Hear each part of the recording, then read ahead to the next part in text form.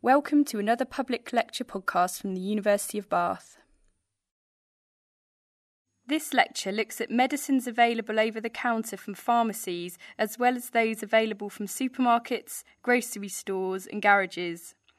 Trained pharmacist Denise Taylor will discuss readily available medicines and how safe they are. Hello everybody. Basically I was asked today to talk to people about paracetamol and the safety of over-the-counter medicines, and I really don't wish to scare anybody because I think over-the-counter medicines are a very, very, very valuable part of our healthcare today, and our access to them means that we have ease of alleviating our minor conditions as we see fit. However, in July of this year, a woman from the southwest was admitted to a local hospital in the region and consequently died. And she'd been taking a prescribed prescription which contained paracetamol and codeine. And it seemed that there was some confusion about what she was taking and how often she was taking it and how many she took. And those of you may be aware that actually from the local pharmacy, from garages, from supermarkets now, from corner stores, we can buy paracetamol and codeine-containing products over the counter. And it becomes very difficult then for us to understand how much we're taking and why is that important. So what I'd like to get across today is why it's important to understand how much we're taking. So we'll look at the background of over-the-counter medicines, some of the safety issues, and the unintentional misuse of these products. And this is where the danger is for the general public, and linking to some of the possible adverse outcomes. But as I say, these are relatively rare, but they're things that can be avoided with a little bit of knowledge. So basically leading into how we can best protect ourselves and our families. In this country, in the United Kingdom, we have three classes of medicines that's legislated by Parliament. The first ones are called prescription-only medicines, or POMs. And those of you who've had a prescription from the doctor with a packet, you might see in a little rectangular box, POM, and it means prescription-only medicine. You can only get this legally with a prescription from a doctor, a pharmacist, or a nurse prescriber. A P medicine is a drug that can only be purchased from a pharmacy and under the supervision of a pharmacist. And it means that it's safe enough to be in the general public, but actually needs some advice and discretion from the pharmacist about whether it's actually warranted or not. A recent one that happened in early 2000 was the release of the emergency hormonal contraceptive pill as a P medicine in pharmacies throughout the United Kingdom. And this meant that for the first time, people could access this through their local pharmacy. However, the requirements were on the pharmacist to actually do quite a detailed consultation to see if actually the medicine was necessary or not. So P medicines are available to buy, but actually their use is governed, if you like, by the discrimination of the pharmacist that you see. Other ones are called GSL, or general sales level medicines. And again, you'll see those on the box in a little label. And these are generally for self-limiting conditions, such as headache, constipation, diarrhea, that kind of thing. Most importantly, GSLs can also be bought in a pharmacy. They can be bought in supermarkets, garages, grocery stores, that stores those sorts of things. And this availability, this GSL, the P, or the POM, basically restrict the availability, so where it can be purchased from or prescribed from, and the pack size, so how many you can buy. So, for example, a GSL preparation of paracetamol or aspirin, for example, will only have 16 tablets in the box. But if we buy it as a P medicine, we can get 32 because it's under the supervision of a pharmacist. As a prescription-only medicine, we can get as many as the prescriber feels is appropriate for us at that particular time. So these are the kind of things that legislate what we can and cannot get access to. Over-the-counter medicines have been described as those used to prevent, treat, or cure ailments. And these can be from cardiovascular conditions. And one of the latest ones a couple of years ago was the sale of simvastatin preparations, which is used to reduce cholesterol. And to the more commonly known ones for aches and pains, such as paracetamol, aspirin, diclofenac sprays, those kinds of things. And why do we have them? Well, they enable us to take control of our own illness. It gives us rapid and convenient access to treatment. And importantly, in terms of the current health climate, if you like, it gives us more efficient use of physician capacity. So we're seeing more and more minor ailment clinics being set up and run in primary care trusts that are run by pharmacists and or nurses, so that it frees up GP time to see more complicated patients. And really it gives us, as an individual, more responsibility and empowerment over our own health, which can be very important for some people. The possible problems, as I've alluded to, are the adverse effects, so the side effects of the drug, and the possible misuse. And I must stress that a lot of the misuse that we see is unintentional. People really don't mean to overdose themselves or underdose themselves. It's because they not really clear about what they should be taking and why. So another possibility is they may have made the wrong diagnosis. They may have decided that they have got a stomach upset when actually it may be something else like irritable bowel. People may take too much. A common thought is because they're over-the-counter, then actually they're quite safe. So if one is good, then two will be even better. But quite simply, often two is one too many. And then people can underdose. So with paracetamol for adults, the recommended dose is 1 gram, which is 2 of those 500 milligram tablets that you see. And as an adult, if you just take 1, you may be getting an ineffective dose for the pain that you have. So why do these prescription-only medicines become P medicines, pharmacy medicines that we can buy over the counter? Why does that happen? And basically it's because there's what we call epidemiological evidence. And this is where large populations are studied who've taken the drug over a period of time, and they look for general efficacy, so how good the drug works, and look at the side effect risks or profile with that. And if it's seen to be safe, then it's a reason why perhaps it could be switched from a POM to a P. If there is adverse reactions, then it's stipulated that they should be minor in nature. So, one of the ones that frequently have is might make you a little bit drowsy. So as long as you're aware of this and you're not going to drive or operate machinery, then it may be an acceptable side effect for somebody to take for, say, maybe a headache or a migraine.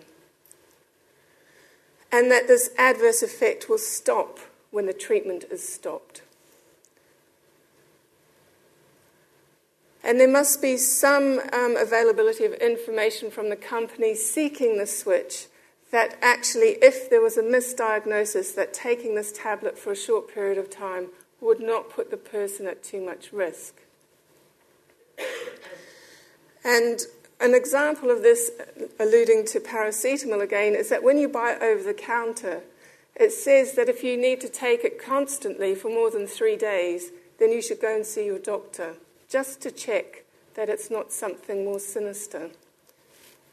So the company also has to provide information on efficacy and that the dose that they're supplying in the over-the-counter product is actually effective. Okay? There are some over-the-counter products that are available where the dose is not one that is a licensed dose in a prescribed medicine. It's half a dose. So one could argue that actually if we sell that kind of dose, then we're giving people an ineffective product. So we need to be sure when we're looking at these requests that actually the dose is an effective dose and not something that actually might not help the person who buys that and puts them at risk of further pain or discomfort. And they're saying that this diagnosis or the indication for treatment should be recognisable by customers and likely not to be confused with potentially serious diseases. So obviously we all recognise when we have an athlete's foot, for example, or if we have a cough and a cold or a blocked sinus or constipation or diarrhoea. So those kind of things generally, when they're self-limiting, we recognise them as being just a minor ailment, and that if they don't clear up in 2 or 3 days, then we should be heading to seek some medical advice. Information. This is now governed by EU legislation, the kind of information that actually goes to the consumer when they buy these products. And it must meet criteria leading to safe use, include warnings and advice on duration of treatment and when medical attention should be sought. And this is all very well and good, but the problem is we often don't read the label. And most of you will agree with me that when you try and read the label, it's in very small print, and you're like this.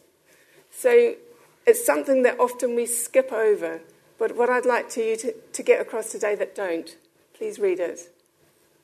So EU legislation says that each of the patient information leaflets that you find inside your packets of tablets, even over-the-counter ones, as a minimum should cover all that information. So the name and strength and form of the product being sold. So, for example, if it's aspirin, that it's 75 milligrams, that it's a tablet. It should say how they should be taken. So if it's aspirin dispersible, that it should be dispersed in water, and then it should be taken after food. It should include the frequency and dosing instructions, and if these change with age. And this is important for people with young families, or if you're looking after grandchildren, for example. We need to know that the dose of paracetamol and aspirin, well, aspirin's not advised for children under the age of 16 anymore, but paracetamol in age groups changes the dose. What they are used for. So, for example, you'll see on the back of a packet of paracetamol, we'll see it in a minute, about the indications that you can use it for. Cautions about sensitivities, allergies, concomitant medical conditions. This is often because if people have something, for example, like an irritable bowel, it might mean that the drug that they're taking hurries through the system much more rapidly and works for less time than it was intended to. Conversely, some drugs will make it last for a longer period of time than it was supposed to. So these are important things for us to know when we're taking the tablet. Possible side effects to expect. So I don't think there's a drug invented that doesn't have a side effect. What we need to know as consumers is what's a serious side effect and what will go away. So if I get, for example, a slight constipation with a tablet, will this improve over time? Or is it serious, do I need to see a doctor? On the package, you might see different warnings. They used to have nice coloured labels in the good old days when I was a pharmacist. But now they're often just in black and white. And these will often tell us how we should take it with plenty of water, or that it should be refrigerated, or that it should be kept out of the reach of children. So again, the package warnings are on there for a reason, that enable us to take it more safely. And we're just going to flick through to the back of a paracetamol box. It's a pack of 16. And you can see here that even all this information is on the back of a packet. And that's probably why the writing is so small, because they have to get it all on. So you can see the kind of things that we're supposed to use it for: headache, neuralgia, sore throat, aches and pains, the dose. And again, here we are, adults, elderly and children over 12, 1 or 2 up to 4 times a day. Children 6 to 12, half to 1, 4 times a day. And this particular product, this kind of form of paracetamol, not recommended for children under the age of 6. And that's because we cannot safely give them a safe dose that they would need. And importantly, even though it's just down here in the bottom left-hand corner, is the dose should not be repeated more frequently than every 4 hours, and not more than 4 doses should be taken in every 24 hours. And there you can see, if symptoms persist for more than 3 days, consult your doctor. And this dosing information is very important, as we'll discuss a little bit later on.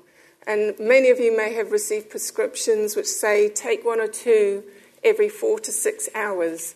And when you read a label like that, you wonder exactly how much should you take and when should you take it, and what's the difference, why 4, why 6? And we'll talk about that in a moment. OTC is a big business. In the UK, it's over £2.2 billion in 2006. So a lot of money is being spent. In 2006, over 930 million packets of over-the-counter medicines were bought by people in order to treat themselves of a minor ailment, compared with 825 million prescriptions. So what we can sort of see looking at that kind of figure is that actually if all of those people were at the doctor's getting those medicines that they bought over the counter, we'd never get an appointment. We'd never see them. So in some ways it's a good thing. The figures I'm going to show you next do not include sales from herbal shops or natural health food shops. The biggest sales area in the United Kingdom are around analgesia, so £526.4 million per year. Skin, so athlete's foot, treatments for dandruff, that kind of thing, £413.9 million. Cough and cold, £437.1 million. GIs, gastrointestinal, so things for upset tummies, 265.4. And down the bottom here we see vitamins and mineral in at 342 million. So we're spending a lot of money on our minor ailments. And another way of looking at this is it's money that's not coming off the NHS budget for people who have more complex health needs. But it's an awful lot of money. Are we that sick? This slide is taken from the BMJ earlier this year, the British Medical Journal, and it's basically showing the number of prescription-only medicines that have been switched to Ps over the last, about 20 years or so. And we can see that there was a big peak in 93 to 96, but there's a steady sort of switch rate of about 3 or 4 medicines per year that go from prescribed to pharmacy only. And currently what seems to happen is once they've been in pharmacy only and they seem to be safe, they then switch from being a P to being a GSL, so a general sales level. So you can buy it in supermarkets or garages. An example of this in 2003, we can see diclofenac. Diclofenac is what we call a non-steroidal anti-inflammatory drug that's used for musculoskeletal aches and pains. And we can see that although as a prescribed medicine it's used either as a rectal or a tablet, in over-the-counter products it's only been licensed for use as a topical agent, so to rub on your aching joints. And we can see that in 2003 it went from POM to P.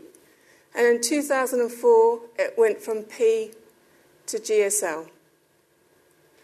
So it just sort of shows things keep on moving. As they seem to be safer and safer, they move from prescribed to P to general sales. Who decides whether they become an over-the-counter? In the UK now we have an organisation called the Medicines Healthcare and Products Regulatory Agency, and they basically consult with a lot of medical and healthcare professional organisations and patients groups to see if this would be a worthwhile thing. Safety is monitored quite stringently. This organisation runs what we call a yellow card reporting system. Has anyone here heard of that? Only a few. This is really, really disappointing in terms of how good healthcare professionals are at educating people that take medicines, that they can report side effects themselves. So by this yellowcard.mhra.gov.uk, if you experience a side effect with a prescribed medicine, an over-the-counter medicine or a herbal remedy, you can actually log it so they're aware of what is going on with continued use. So if you're interested, have a look on the MHRA website. If you just put MHRA into Google, it will come up, and it will come up with the yellow card scheme right on the front page. So it might be something you might be interested in. Other studies, epidemiological studies, have shown they are used to monitor the efficacy and safety of drugs as well. And earlier this year, the MHRA told us, and all healthcare professionals, that it was not really safe to give cough and cold remedies to children under the age of 2. This is because there's no evidence that they work in that age group, and there's evidence that they actually cause more side effects. So some good comes out of this long-term monitoring. In terms of aspirin, aspirin's been available for a very, very long time. And it took 80 years as a general sales level item before there was a link found between taking aspirin for an influenza-like illness like chickenpox or flu or a cold, and the development in children under the age of 16 of what we call Ray's syndrome, which is a syndrome which affects the workings of the organs within the body and is potentially fatal. So because of this ongoing monitoring, now aspirin is limited to pack sizes of 16 and not for sale for people under the age of 16. Now, I was told to talk to you about gruesome things, but I don't want to make it too gruesome because I really don't want to scare anyone off. There's misuse issues with any kind of medication, whether it's over-the-counter, prescribed, or herbal remedy. And we need to be aware that many of these are blown up in the media to be something more than they really are. The problem comes with this one here, this lady here. She developed renal failure, so her kidneys stopped working, because she developed an addiction to an over-the-counter analgesia which contained ibuprofen and codeine. And ibuprofen, again, is one of these non-steroidal anti-inflammatory drugs taken for musculoskeletal pain, and it's very effective. Codeine is a mild opiate, so it's potentially addictive in its own right. It's a very small dose of codeine in this product, but it's enough for some people who are very sensitive to opiates to get an addiction to that. And she apparently started off taking it regularly for pain, and then just realised she needed more and more and more and more. And unfortunately, it wasn't found until it was too late. Some of these opiate-type drugs, the codeine here and the dihydrocodeine here, they can also, if you take it in an overdose, cause what we call respiratory depression. So they limit our ability to breathe normally, so we become cyanosed. And again, an overdose, potentially fatal. This one here, this drug diphenhydramine, is an antihistamine. It's often used in cough and cold remedies. It's often used in over-the-counter sleeping preparations for people who have trouble sleeping. And the problem with it is, if it's taken with alcohol, it gives you a bit of an euphoric lift. So there's a bit of a problem with young people misusing this drug just to get a high. And it's the same with It's the same with opiates. People misuse the drug to get a high. So there's deliberate misuse and there's unintentional misuse. Coming on to why we're here, really, is this unintentional overdose of paracetamol. The problem with taking too much paracetamol is it can lead to liver failure. And as I alluded to earlier on, one of the difficulties is if we're taking a prescribed medicine which contains paracetamol, and we're also taking an over-the-counter medicine which contains paracetamol, we may be taking too much and not knowing it. Generally, paracetamol is accepted as one of the safest medicines we know. It's safe in all age groups, in most medical conditions, and probably the safest analgesia preparation for people who are pregnant or breastfeeding. One of the difficulties is that it's used alone for pain or fever, or it's combined with these drugs called NSAIDs or mild opiates. It's used in cough and cold remedies, it's used in migraine preparations, and it's used in prescribed formulations. And the dose will be different in each one. So often what you're having to do is add up the different doses that you're taking to make sure you don't take too much accidentally. So how much is too much? I've based this on an adult, a normal adult, everyone in this room. 1 gram 4 times a day. So 2 of those tablets, 2 of those capsules 4 times a day. And that's fine. What happens with people who overdose is there's usually one of these 4 points involved in the situation. Either there's a chronic excessive alcohol intake, and I'm talking excessive, 40 units per week, something like that. Or there's been a period of prolonged fasting, so maybe somebody's had, for example, bowel surgery or gut surgery or some kind of illness and they haven't eaten properly for greater than 2 weeks and they've lost a lot of weight. Or they have a poor diet or they're anorectic. Or they take a medicine that induces what we call the cytochrome P450 enzymes, and I'll explain that in a little bit. So normally this is fine. The problem is if there's one of those things going on. So how are medicines metabolized by the body? When you take a tablet, it goes into our stomach, and from there it's absorbed and distributed around the body, and eventually the liver takes it up and it undergoes some kind of process which makes it non-toxic. And then it goes into the kidney, and the kidney generally excretes it through the urine. Okay? It can be excreted in other ways, like through the breath, through the skin, but most commonly through the kidney. This is a busy, busy slide, but if you just look at the top with me here, when you take paracetamol in a healthy person, 95% of the dose that you take in binds or conjugates with what we call a glucuronide in the liver. And this basically makes it inactive, inert, and safe and non-toxic. And then it's excreted in the urine. Okay, so it goes into the liver, safely converted, out it goes. 5% is converted into this toxic metabolite. I'm sorry about the graphic there. It was the only one I could find.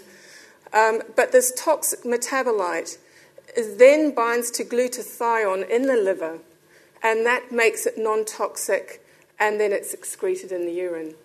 So this route is dependent on this substrate here, glutathione. And glutathione is produced by the liver, and it depends on having a healthy diet to make the substrate.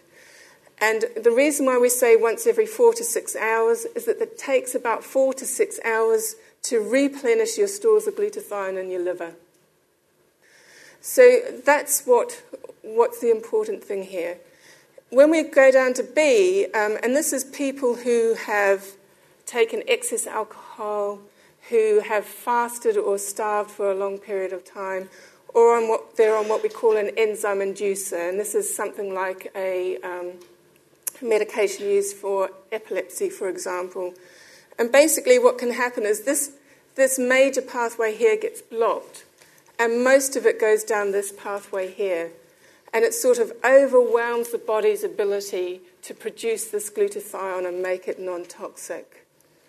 And it means that this toxic metabolite builds up in the body and causes hepatotoxicity, or which basically means the liver cells start being destroyed and the liver goes into liver failure.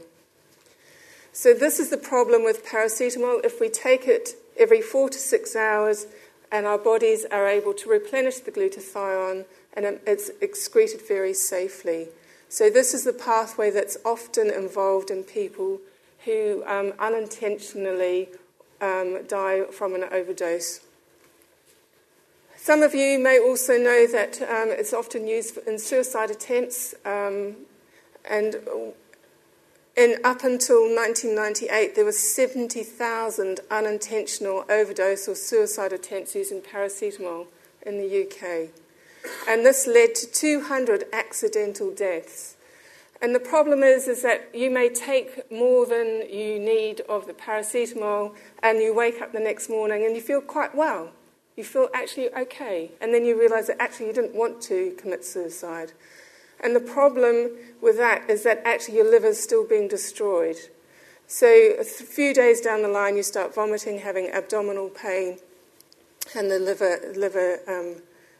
packs up. So this is why it's really important we get across the message of once every 4 to 6 hours, no more than 4 doses in a day. In 1998, legislation reduced the pack size to 16 in general stores and 32 in pharmacies. Now, the pharmacist can sell you up to 3 boxes of 32, depending on their discretion. But I've recently tried to do that and was told no, even though I was going away for a month and I needed a month's supply, and she just dispensed a month's worth of anti-malarial tablets. So pharmacists are very tight on this now. And you often think that they're getting in your way, but actually they're trying to do it for the greater public good. In 2000, studies have shown that this legislation has led to a 21% drop in the incident rate of paracetamol being used in suicide attempts, and that it's led to almost a 70% decrease in those dying from liver failure. So it's been quite a very good bit of legislation from the government in order to help prevent unintentional deaths. So important points for the general public and for all of us who take these medicines: always read the packet warnings. They're there for a reason.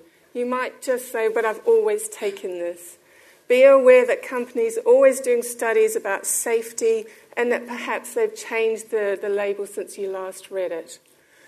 Read the information leaflet, again for the same reasons.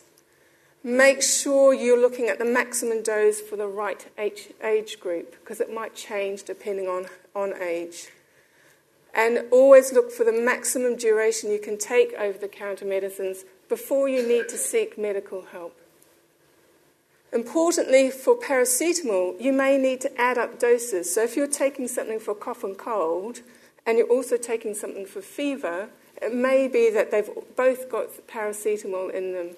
So it may be that unintentionally you take too many. And if this is the case, you've added it up and you realise you've taken more than 4 grams in a day, no matter how well you're feeling, contact medical advice immediately, even if you feel well. But the important thing is to remember, if we take it as prescribed and directed, we are pretty much 100% safe.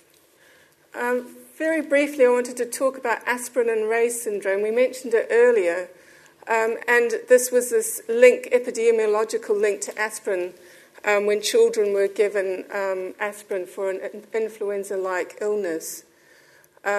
Mainly children are affected, and in this country there was less than 1 in 100,000 children affected per year. They were all under the age of 16. But by reducing the sales restriction to people over the age of 16, this incidence has fallen even less. So, what do? Protect ourselves. Keep a record. Know your allergies. Know your sensitivities. So you can tell people who might be recommending treatments for you. So when you look at a leaflet, you're aware of what you can or cannot take.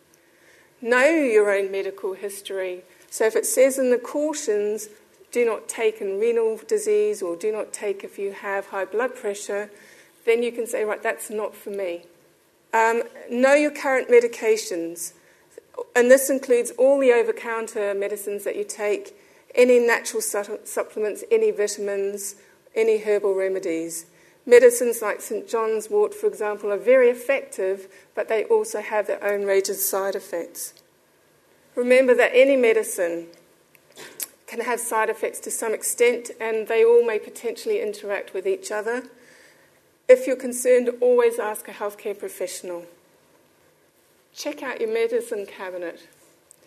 I remember when I was doing my undergraduate training, so a long time ago, my final year project was knocking on people's houses. We wouldn't be allowed to do that anymore for safety reasons.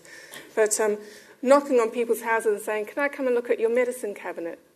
And we'd go in pairs and look at how many drugs they had in there and what they were for and if they were in date, if they were out of date, that kind of thing. And it was amazingly scary. Even back then, that's a good 20-odd years ago. So have a look. If it's out of date, take it back to your pharmacy and they will get rid of it for you. Don't put it down the toilet. It interferes with the way that they clean the water. So take it back to your pharmacy. They'll get rid of it for you. If you're unsure why you had them or why they were recommended for you, go back and ask or, again, get rid of them. I'm obviously going to promote the role of the pharmacist in this. Well, I wouldn't be a professional if I didn't. Pharmacists have quite a lot of experience in managing minor ailments. There's a lot of training at undergraduate and postgraduate level now. And there's recognised documents from the government and our governing body, the Royal Pharmaceutical Society, showing how and what kind of roles that we can have in managing minor ailments, improving care of long-term conditions. However, I'm a great believer that you should always ask for a second opinion. And if you don't get the reply that you want or the information you need, ask somebody else. This says, go down to the roundabout, go right around and come back up this road and ask him over there, because I don't know. And I can't enforce this enough. If you are unsatisfied with an answer you have about a medication or a condition, then ask somebody else. I've put some useful websites up there, but you probably obviously won't remember them. There's one called patient.co.uk. It's written by medics for patients. It's very useful for over-the-counter medicines and prescribed medicines. And obviously NHS Direct.